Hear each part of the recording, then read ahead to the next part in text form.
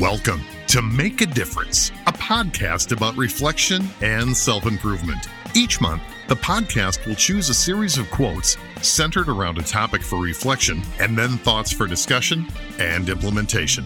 We all get stuck sometimes, and these shows are designed to show us a way to get unstuck. These shows are published Monday through Friday. Join us daily to make a difference on how you view your personal outlook and hopefully improve it. We will kick off the show with your host, Mark Quinn, after this short break.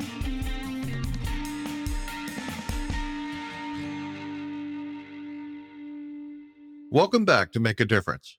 I want to welcome Ellen and Bailey from my PLN What is School to the show.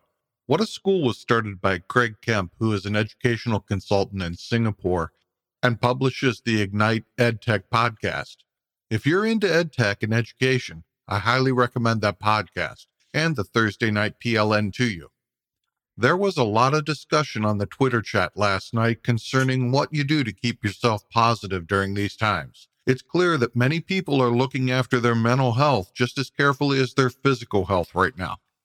Today's quote by Stella Adler provides a nice cue into this topic.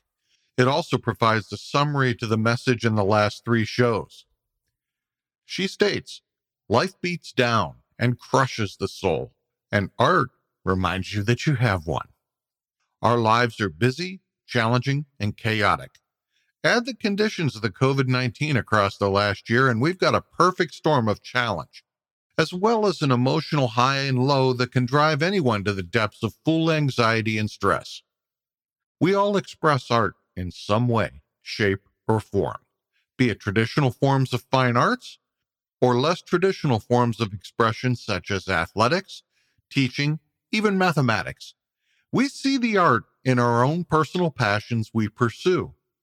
I believe that Adler's message is simply that we face our personal struggles and challenges.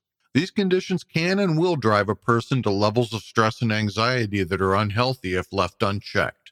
We all need to take the time to stroke our personal passions and ignite the creativity within us to feel the success and progress to counter the anxiety and stress. How are you choosing to do your personal passion? Do you schedule time for yourself to make sure that you recharge? I would love to hear your thoughts on this week's series of shows and how they relate to you personally. And I invite you to email the show at makeadifferencenow2020@gmail.com. You can call or leave a message on Google Voice at 234-206-0963 or connect with us on Twitter at MakeADiffPodcast. We individually may not all have the answers to move forward at this moment in time, but collectively we do.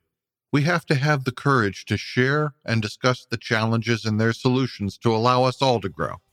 That's what I'm thinking about today, and I'll see you on our next show. If you like what you're hearing on the show, make the choice to subscribe today. The show is gaining listeners all over the world, and we're grateful for your support.